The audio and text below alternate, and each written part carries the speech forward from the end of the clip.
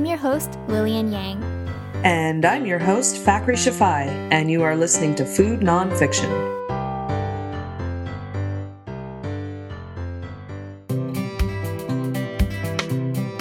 April 5th, 1993.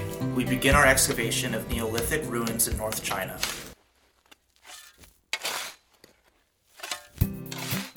We discovered 42 bone sticks dating back to 5000 BCE, each one between 9.2 and 18.5 centimeters in length and between 0.3 to 0.9 centimeters in diameter. The bone sticks have square heads, greater thickness in the middle, and they taper off at the bottom into a point. Archaeologists discovered what they believed to be one of the earliest forms of chopsticks during a dig from 1993 to 1995. These chopsticks were made of animal bone. At first, when they saw these sticks of whittled bone, they thought they might be ancient hairpins. But they noticed that these sticks were less polished and more varied in length than the previously discovered versions of hairpins. And one very important thing that these archaeologists noticed was that these sticks were placed near the hands at burial, alongside other things you would use with your hands, like pots and tools. Hairpins, on the other hand, were usually placed near the head at burial sites. Later, they found that since the position of those bone sticks were not near the head, but actually near the hands, so they saw that those bone sticks could be used for cooking and as well as for eating. However, even if the bone sticks were used to handle food, we don't know if they were used like chopsticks because we don't know if they were used in pairs to bring food to the mouth. Once we get to the Bronze Age, however, there is some evidence that chopsticks were being used for cooking and eating. The Bronze Age in China happened during the Shang Dynasty, around 1600 to 1046 BCE. One dig uncovered 6 bronze sticks alongside cooking and eating utensils like spoons and ladles, placed in a way that suggested they were used in pairs. While many archaeologists believe these bronze sticks found in North China were used in pairs for cooking, similar to how you would use tongs, it's not clear that they were also being used to bring food to the mouth, i.e. used for eating. But some examples of these ancient sticks that were possibly chopsticks did look a lot like modern-day chopsticks. By 300 BCE, chopsticks were widely used for eating in China. Chopsticks were widely adopted as an eating utensil from the 3rd century BC to roughly today. So why chopsticks?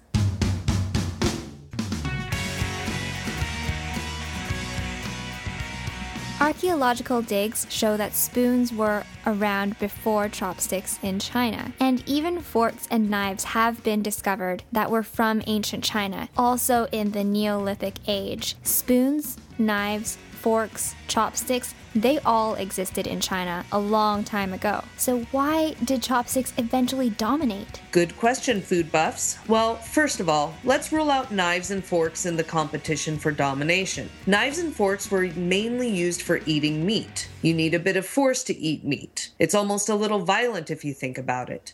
You stab the fork into the meat to anchor it in place, and then you saw away with your knife. No other food back then would have required a fork and knife to eat other than meat, and meat was for the rich. So forks and knives used for eating were also for the rich. And there are usually less rich people than there are poor people, so there were less forks and knives for dining.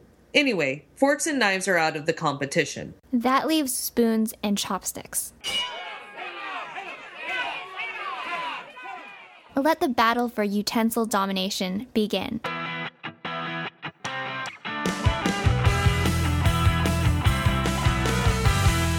At first, spoons and chopsticks were used together in combination, just like how we tend to use forks and knives together. Back in the Neolithic age, North China was the center of politics and culture in China. The climate in North China was dry with cold winters, so given that it was dry and cold, people cooked hot meals that were also nice and juicy, such as boiled foods or stews. And not only did people cook their food, By the way, cooking helps to break down food so you can get more nutrients out of them. People also ate their food while it was piping hot. Chopsticks were the perfect utensil for pulling veggies out of a boiling pot or bowl of stew. Historical texts show that stew was the most popular dish in ancient China. But grain food was also important, as it is in almost every culture. Yes, and the most common grain food in ancient China was millet. Unlike cooked rice, which can be picked up in clumps, millet was cooked into a sort of porridge. So spoons were important for eating the millet, which was the main grain food of the time.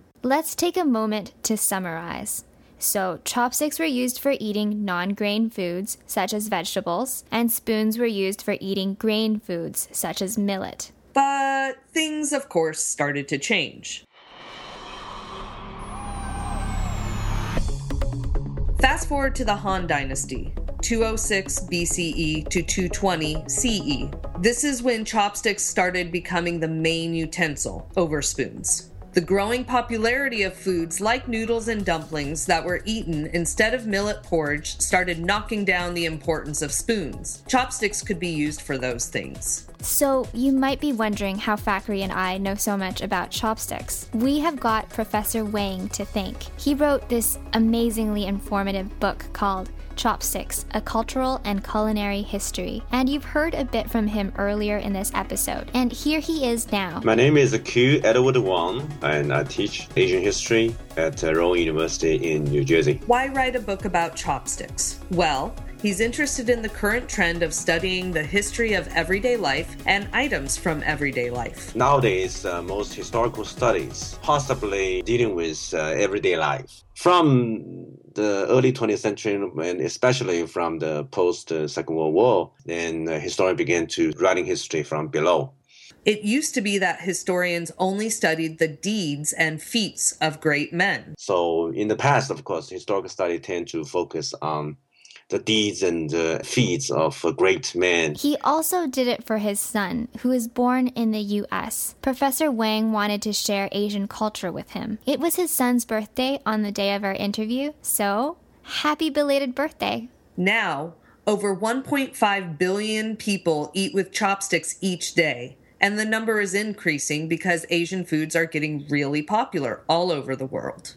We asked Professor Wang if there would be more or less people using chopsticks in 10 years. So, this is my last question for you. Would you say that a bigger percentage of people are using chopsticks today versus 10 years ago? Yes. I would say that in terms of these three cultural spheres, I would say the finger feeder sphere became somewhat undermined with the introduction of Western cutlery. But the chopsticks cultural sphere, I think the foundation is still intact. Kimiko Barber argues that part of eating healthy is how you eat, and that chopsticks force people to take longer with eating their food, thereby eating less. Eating with chopsticks takes on average 20 minutes longer than eating meals with hands or spoon and fork. I remember hearing that it takes 20 minutes for your brain to register that you are full. So it makes sense that people eat less if they are actually taking 20 minutes longer to eat just because of chopsticks. Chopsticks scholar Ishiko Hachiro has argued that chopsticks improve your dexterity because they require brain-hand coordination. And science has started to back him up. Some recent research has found that using chopsticks develops fine motor skills in children. Science is so cool. Write to me at feedback@foodnonfiction.com if you want to guess who I was quoting when I just said, "Science is so cool." I'll give you a hint. It's from a cartoon. She will actually think you're the most amazing person in the world if you can guess it right. Anyways, there is one known downside to chopsticks. Lifetime use of chopsticks might give you a higher risk of osteoarthritis in the joints in your hands when you get older. Okay. So we have been talking a lot about the history of chopsticks, but we haven't really told you how to use them. Obviously, it would be easiest to have you see it on a video, but since we are an audio podcast, we will describe it here and have it in our show notes.